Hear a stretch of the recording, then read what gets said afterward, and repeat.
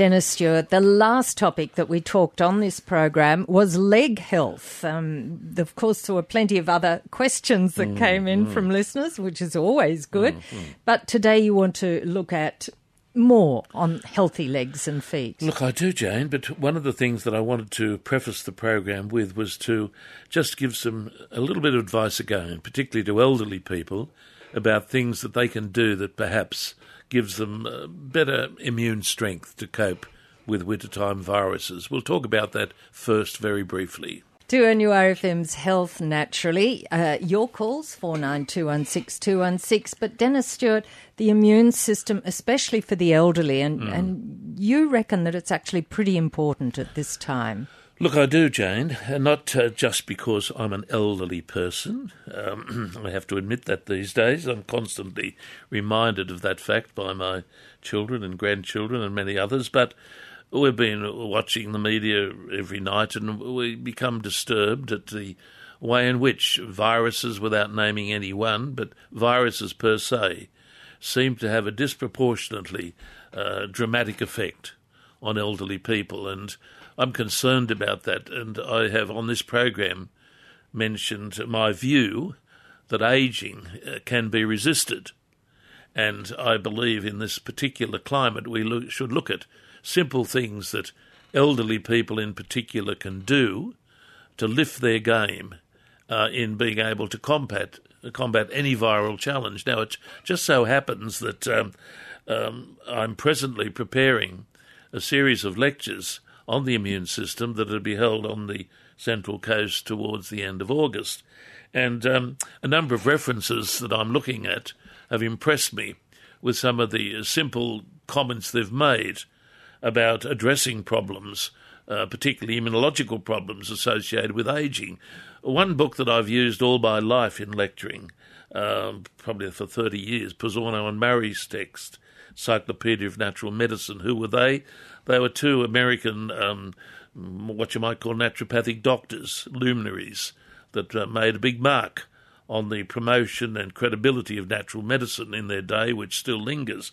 And I was looking at their text even before I came away this morning, and they had a provocative statement on the section dealing with immunology, particularly relative to the elderly.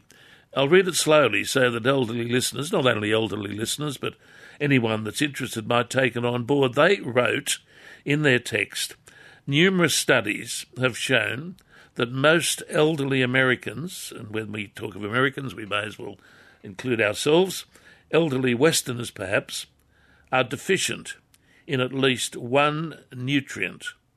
Likewise, there are numerous studies that show that taking a multivitamin and mineral supplement enhances immune function in the elderly subjects, whether or not they suffer from an overt nutritional deficiency or not. Now, what is he saying here? He's basically saying that one simple thing that has been shown to be credible, and this text is a very credible text, and this statement would not have been made had there not been support for the statement. One statement they're emphasising here is that as we get older, it's possible to experience nutritional deficiencies, either accidentally or deliberately, sometimes deliberately, because people may not be able to access the sorts of foods and support that necessarily give an adequate diet. But what these two writers say is that ageing, getting old, being susceptible to viral challenge in particular, can be usefully combated by simply taking a multivitamin and mineral capsule or tablet daily.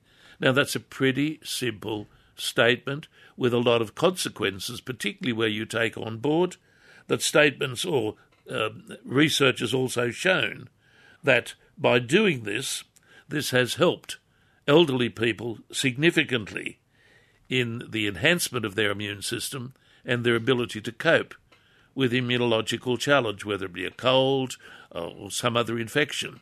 So one thing that I would encourage all my elderly listeners to take on board, particularly from these two very authoritative writers on natural medicine, is the enhancement of your diet by a simple vitamin and mineral supplement, one preparation that embodies all the nutrients that are necessary for the functioning of the body, available from our good pharmacies or health food stores.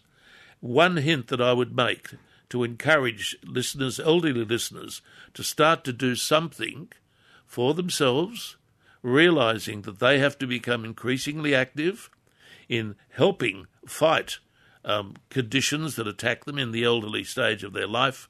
A good vitamin and mineral supplement is one way of starting the ball rolling. There are other things that we will do and talk about, but we could talk about it all day. Very quickly, however, I would mention that one thing that I'm aware of increasingly, and it comes up in all the literature, and interestingly here and there on the media, we're hearing about elderly people in particular who may be living on their own, living in an isolated situation, maybe a little depressed, not perhaps eating the sort of food that's necessary to maintain a healthy, vibrant, resistant body. And one of the problems is getting over to elderly people, and I include that myself, is the need, I've said it before on this program, first-class protein. Too frequently we see in supermarkets people staggering out with bags and what other things, trays, trolleys, full of carbohydrates, sugars, fizzy drinks, what I would call convenience food, an interesting food, but very frequently, and I've made a study of this, very frequently you will see what I would consider to be deficient amounts of high-quality protein. Now, high-quality protein is necessary in order to give to the body the building blocks of tissue. You can't have a healthy immune system if your diet is based on carbohydrates, sugars, fats, and deficient in first-class protein. And people will say, oh, but I can't afford to buy some of the protein foods. Yes, you can. An egg, one egg, with 86% complete assimilable protein, 1 or 2 eggs a day, and forget about this nonsense about eggs being a problem for cholesterol. Forget about that. It's been debunked. 1 or 2 eggs a day, that's cheap medication, if you like. That's cheap food. Good protein, complete protein, that's a start.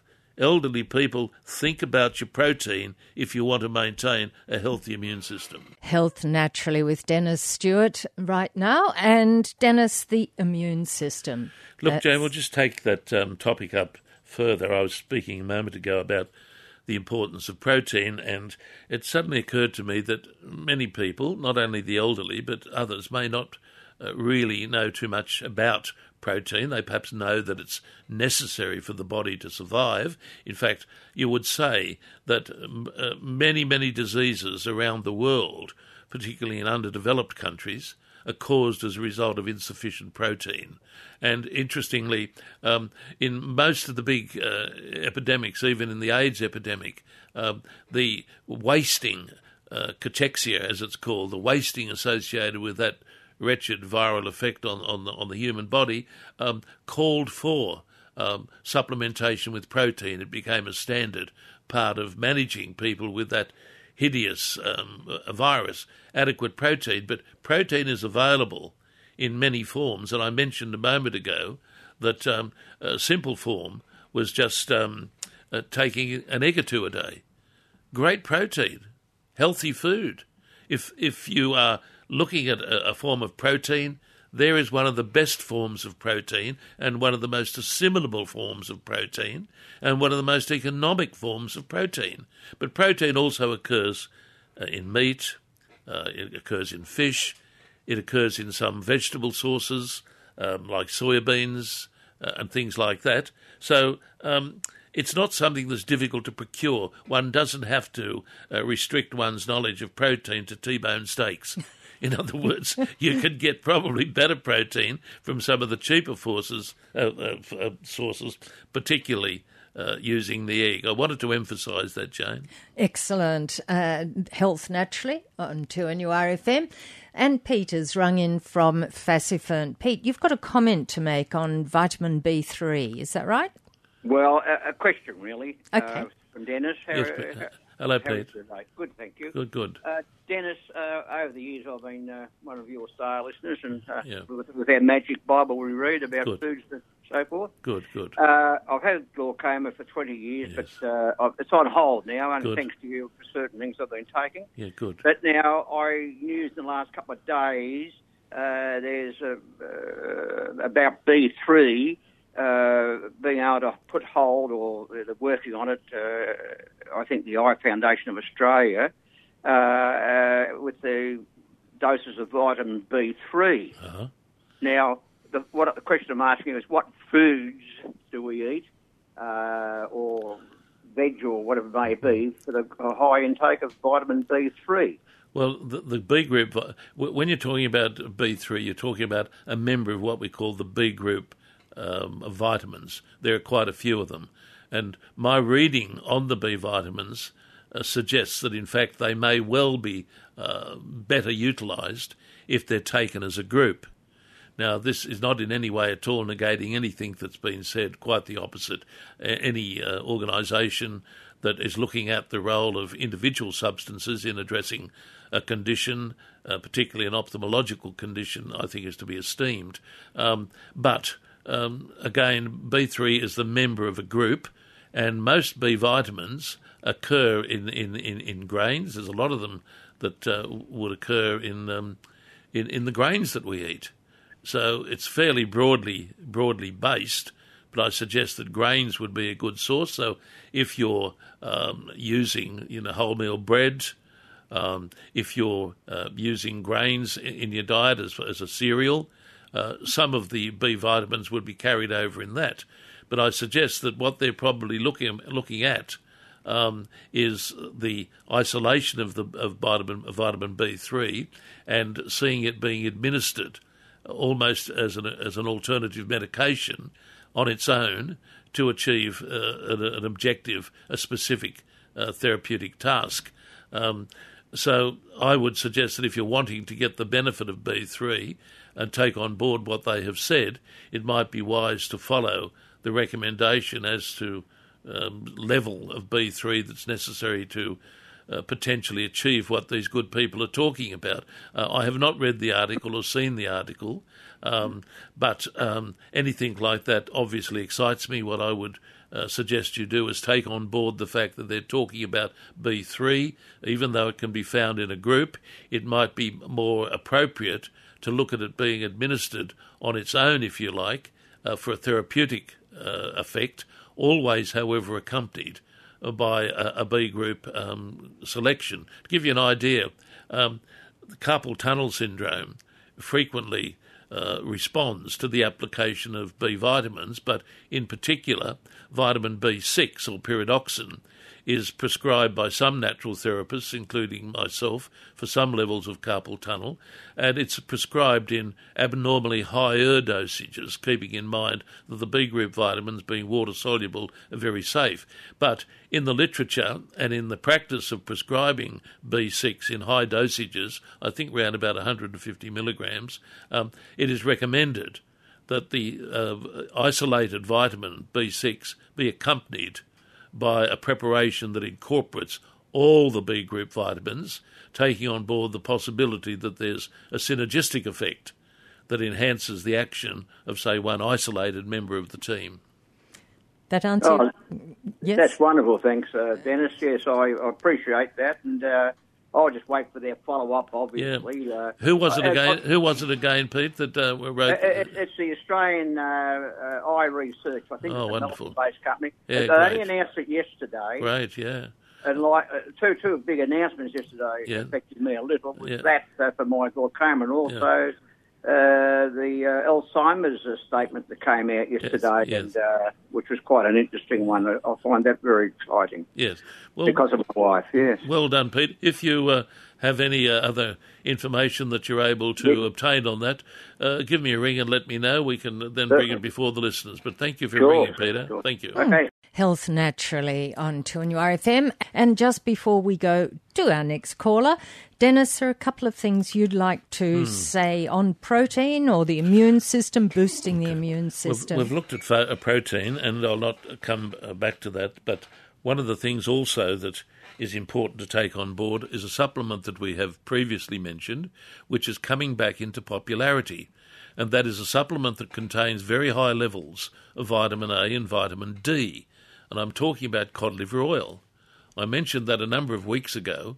In the past, it has been used very popularly as a nutritional supplement, and like many good, simple nutritional supplements, nutritional tonics, simple things, they drop out of popularity because they haven't got glamour associated with it. But if you look at the history of cod liver oil, it was even used to manage serious respiratory conditions as a tonic preparation, and also to support the patient's immunology. Now, vitamin A, which is rich in cod liver oil, it has been shown these days particularly to have a significant anti-infective action. And I'm quoting again here from Pizzorno and Murray, and it's regained a lot of recognition as a major determinant of immune system functioning. The interesting thing about vitamin A found in cod liver oil is that it has an effect on the immune system, and this is what we're talking about here again today, boosting our immunology in the face of challenges to our immune system. Vitamin A, particularly in the presence of cod liver oil, affects the immune system in several ways. It plays an essential role in maintaining the surfaces of the skin and respiratory tract. Note that, respiratory tract. Here is an old use being recognised in modern literature, particularly from the natural medicine camp, and as such, this substance works on the respiratory mucous membrane and presents, if you like, a primary barrier to microorganisms. So vitamin A, once known, these days also recouping that name, once known as an anti-infective vitamin, has some potential benefit, particularly when taken as a simple, inexpensive, nutritive tonic, such as cod liver oil, in helping maintain the integrity of the mucous membrane of the respiratory system. Surely to goodness, that's got to be seen as something that's important in these days. Certainly in these days. Well, let's go to Helen now from Terrigal. Helen, you've got a question about Alzheimer's, is that right? No. Yeah, it's Helen's husband speaking. Dennis, how are you? Oh, very well. How are you? That's good, thank you. I'm sorry, Helen is probably was a bit not keen to talk on the radio. So okay. We were going to come up and see you about this issue, and we still intend doing that. And if anybody's listening, Dennis Stewart is one of the most incredible people I've ever met, we've had 2 issues before, and you solved them for us beautifully. So we thank you for. And Dennis, also take your time. I really want to go to your session on the Central Coast. Where do we hear about that? Oh, look, it's best that you ring my rooms. They'll be able to give you details on that. Thank you very much. So with mild Alzheimer's, I'm sure there's a lot of it in our community. What issues can you offer for that? Well, I think, again, and we're not talking necessarily about cure here. We're talking about perhaps working against the condition. And there is some very interesting literature about the role of ginkgo biloba in being a potential agent to address aspects of Alzheimer's disease. I have papers at home of a conference that was given in the United States, probably, I can't think of the date, but it was in fact chaired by an Italian medical professional, a Dr. Rapin, R-A-P-I-N. He made the statement in the preface to the collection of papers that were given at that conference that as far as they were aware at that stage, the herb ginkgo biloba offered the best prospects of resisting aspects of Alzheimer's, dementia, and I have those papers, and I have subsequently studied ginkgo biloba and believe that the literature that is written offers some potential benefit to people, of course, depending upon how advanced it is. If it is advanced, you're probably wasting your time. But if it is an early stage, a hint, consideration that something's happening, the ongoing use of that remarkable preparation that I frequently talk about on this program, ginkgo biloba in a standardised level, taken ongoingly, may offer some benefit. However, in recent times, a lot of work has also been done on the herb sage, Salvia officinalis, and there are preparations in our pharmacies and our health food stores now that are based on standardised extracts of sage that make claim to be of potential benefit for handling aspects of Alzheimer's. Now, I'm talking about aspects of it, and you can interpret what you want from that.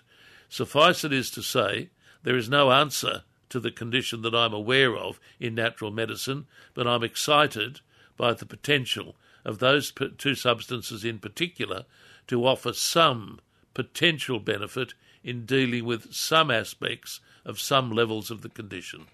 Okay, good. And thank you very much. I've taken enough of your time. No, that's okay. Thank you. We thank you for everything you've done for us in the past, and Thank you. I'll call your offices and make an appointment and get that information. Thank you. Well, thank you very much. And that, of course, was Helen's friend or relative or whatever. Excellent. I used to see a lot of people from Terrigal when I was practicing on the Central Coast, and I probably, if these people were to turn up, I'd know them, but yes. I've seen so many patients. I practiced on the Central Coast for about 35 to 40 years, so it's not unusual for people to have seen me there. Excellent, and you may well be seeing them again. You never know. Meg is on the line from Maitland. Meg, your question's about fatty liver. Yes, good afternoon. Hello, Meg. I've just come back from my doctor, Yes. and I'd had an ultrasound because Yes. I had pressure under my rib, Yes. and she said that I have a fatty liver and that I need to, and I choose to, lose about 8 kilos and walk. Mm-hmm. But I'm wondering, and I'm going to she's recommended a dietitian. Good. But what else can I do? Okay. Well, look. I'm panicking. Okay. Look, fatty liver is not an unusual condition. Okay. And it shouldn't be interpreted as a cancer of the liver or anything like that. It's not unusual for people to have some degree of fatty liver. Now, controversial as it may be or not be, the major, let me emphasise that, the major medicinal plant in the world that's used to address the liver in its various states of disease is the herb St. Mary's thistle. Now, St. Mary's thistle is known as Silybum marianum. All herbs have a common name. All herbs, however, also have their botanical name. And St. Mary's thistle is also known as milk thistle, but don't confuse it with the milk thistle that you feed to your canaries. St. Mary's thistle is well documented as a remedy that has a benefit in fatty liver, and with dietary change and exercise, in my opinion, it would be a useful supplement. I'm referring to a writing by Dr. Rudolf Weiss, who was a brilliant medical professional, a German gentleman who was, in his day, one of the world's experts in plant-based medicine. And I have used his text entitled Herbal Medicine in the whole lecturing history that I've sustained. And in that, there's a good section dealing with fatty liver, and St. Mary's thistle is called up in it. If you were to contact my rooms, they'd happily send you free of charge a couple of pages from that text that would verify what I have stated about the potential benefits of St. Mary's thistle taken in correct dosage in a standardised form, persevered with while you're doing exercise and while you're working with a little bit of weight loss. I would encourage you. I think your good doctor has given you excellent advice, and going to a dietitian is excellent advice. That's good medicine, and I'm sure your doctor or your dietitian would not be in any way at all disturbed if you were to tell them that you're using the very safe, well-recognised herb St. Mary's thistle as a potential benefit in dealing with this condition. excellent. And I would just go to a chemist to buy. Yes, look, it's probably best to do that. Go to your pharmacist. They would have, or a knowledgeable health food store. But a pharmacist would have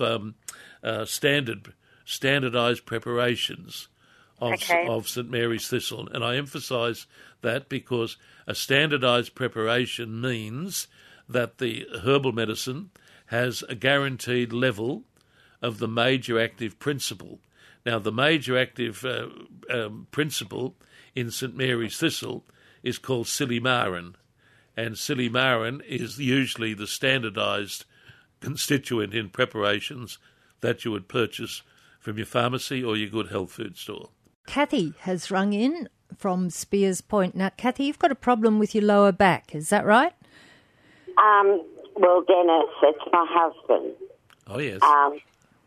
In March, he suffered like a stroke in the lower part of his back. Yes. And they diagnosed it with transverse myelitis. Mm-hmm. So he hasn't been able to walk on his own since then. Yes.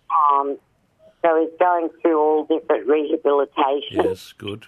And I'm just wondering, is there anything else that I can add to his life or what to do to encourage the feelings back in his legs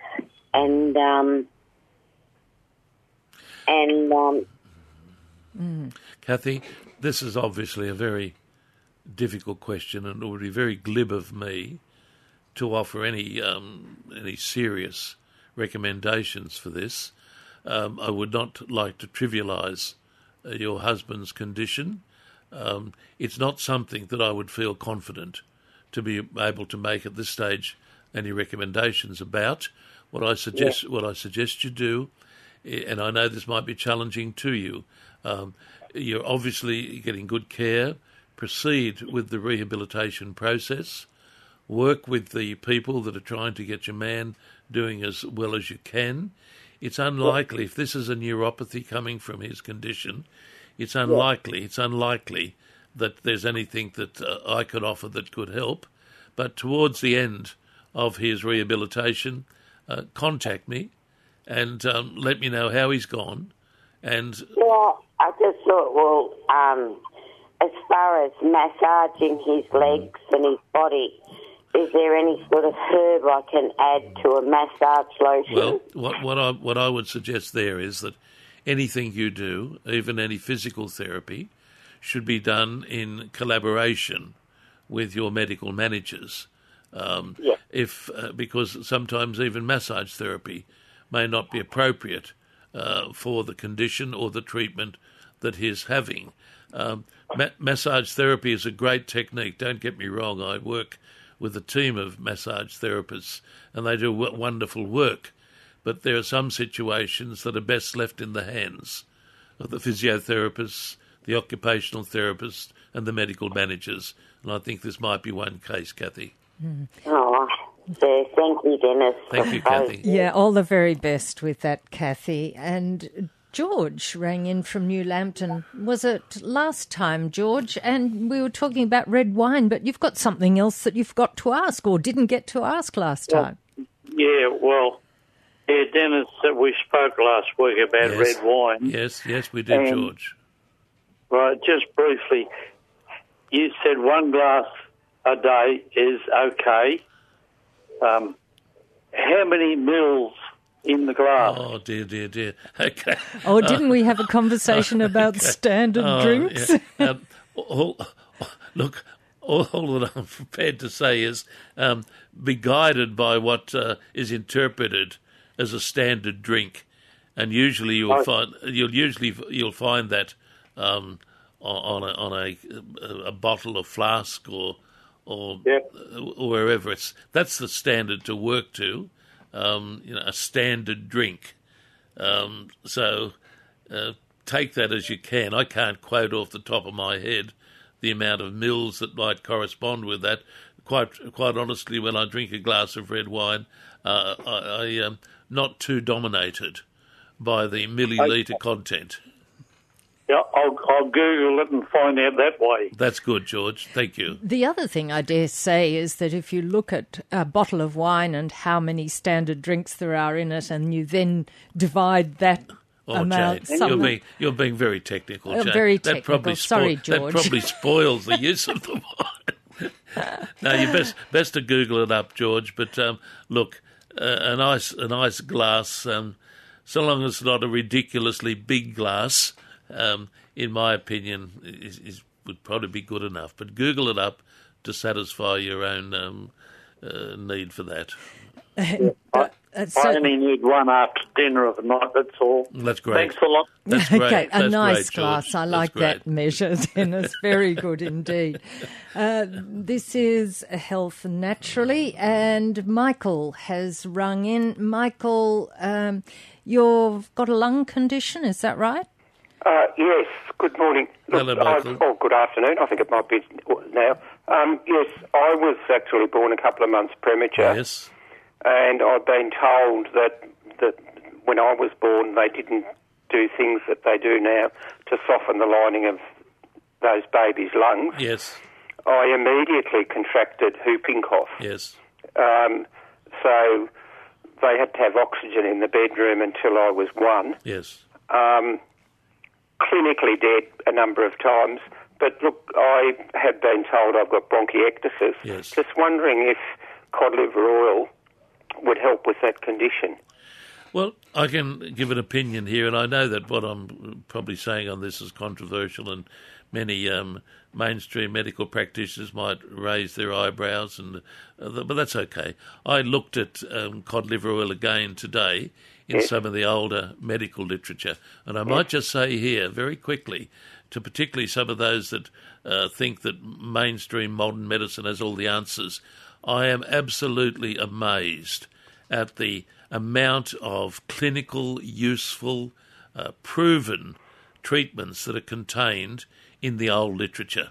And I would encourage younger practitioners particularly to go to the older literature to get some of the clues about using some of these forgotten medications. Cod liver oil was even used in the old days as a tonic preparation for people that had tuberculosis. Right. Now, we're not saying it was a cure, far from it. Don't misinterpret that. No. Cod liver oil was prescribed because of an understanding that it had a tonic benefit. That meant the person's health generally improved. One thing that's happened today, of course, is that modern medicine has lost the concept of the tonic. A great loss to medicine. But there are substances, and I would consider cod liver oil to be one of them, that is a tonic medication, perhaps for the lung, because there it played a useful role in the way that I've spoken about this morning as a natural conveyor of vitamin A, whereas a conveyor of vitamin A helping the membranes of the lung may be to resist infection, and with bronchiectasis, which is characterised by infection, be worthwhile giving it a go. Again, however, mention it to your GP so that it can note it and see what your result is, whether or not you're using fewer antibiotics, fewer serious episodes. If I had bronchiectasis, I would be happy to take cod liver oil. And all the very best with that, Michael. And our last call for today is from Belinda from Metford. Now, your call is about, tell me. Granulata annulari. There you go. Yep. Tell me about it, Belinda. How's it affecting you? It's not me, it's my sister. Okay. And she's been to a specialist and he's done a biopsy on it. But we're turning 60 next year, and he said it's not common in adults, it's mainly common in young children. Okay. Look, Belinda, I'm not aware of there being anything in my system of medicine that might be able to help this.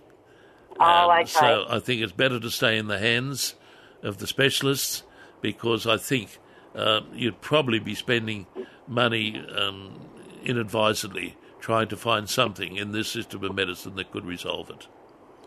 Okay, she was visiting me from Sydney, and I said, Yes. I'll ring the radio station and and just see whether or not you've had any. 2NUR has got all the answers, I can assure you. Ring them anytime. Ring them anytime. They can help you out. They can help you out. Thanks, Belinda. Thank you very much. Okay. Thank you. Thank you. And thank you, Belinda, for your call. Well, have we got time just to wrap up what we've been talking about We've been today? talking about some fascinating things today, but one thing I must say is we've spoken about adequate protein, good quality protein. We've spoken about the need for vitamin A in a simple supplement like cod liver oil. But for goodness sake, listeners, particularly elderly listeners, don't forget the crucial role of good level dosages of vitamin C with bioflavonoids.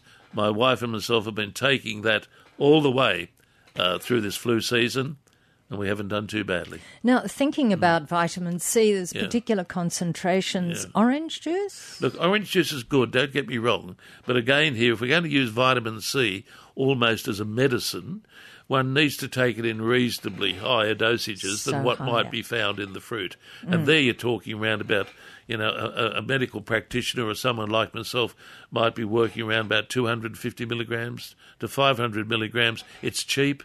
It comes as a powder. Yes. Readily available. Best taken with its partners, the bioflavonoids. Okay, so that's for us to do. Dennis Stewart, thank you very much for today. Jane.